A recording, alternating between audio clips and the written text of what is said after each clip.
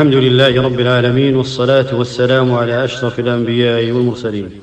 الحب والبغض من طبيعة الإنسان ومن صفاته المتأصلة، ولا يخلو إنسان من حب أو بغض، وفي الغالب يسير الحب والبغض النفس، فتصدر الأعمال والأقوال تبعا لهما.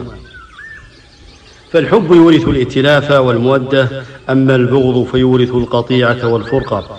وإذا أحب المسلم أخاه ذاق أثر ذلك في نفسه راحة واطمئنانا، ونال في الآخرة الأجر العظيم الذي أعده الله للمتحابين فيه. قال رسول الله صلى الله عليه وسلم: إن الله يقول يوم القيامة: أين المتحابون بجلالي؟ اليوم أظلهم في ظلي يوم لا ظل إلا ظلي. رواه مسلم. ومن أعظم آثار الحب في الله تعالى أن الله يلحق المحب بمحبوبه في الآخرة ولو لم يوازه في العمل. يقول عليه الصلاة والسلام: المرء مع من أحب، متفق عليه.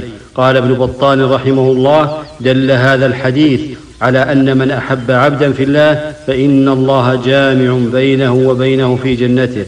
ويقول عليه الصلاة والسلام: 7 يظلهم الله في ظله يوم لا ظل إلا ظله.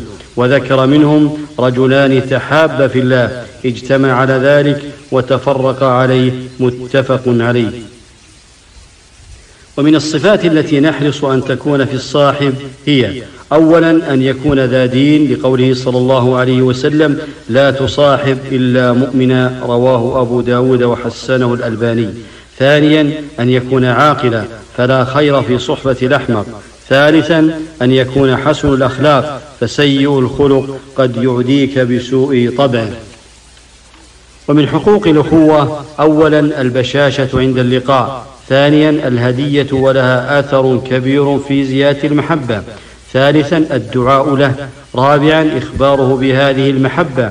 يقول عليه الصلاة والسلام: إذا أحب أحدكم أخاه فليعلمه أنه يحبه. رواه أحمد وصححه الألباني.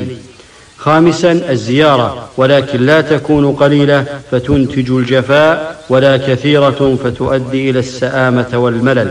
سادسا المعونة وقضاء الحوائج والقيام بحوائجه من غير طلب منه.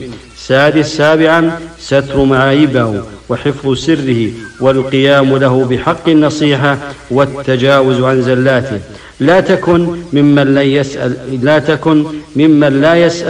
لا يسأل عن إخوانه إلا عند الحاجات، ولا يتواصل معهم إلا وقت الملمات، ولا تنظر في إخوتك النظرة المادية المحضة. هذا والله أعلم، وصلى الله وسلم على أشرف الأنبياء والمرسلين.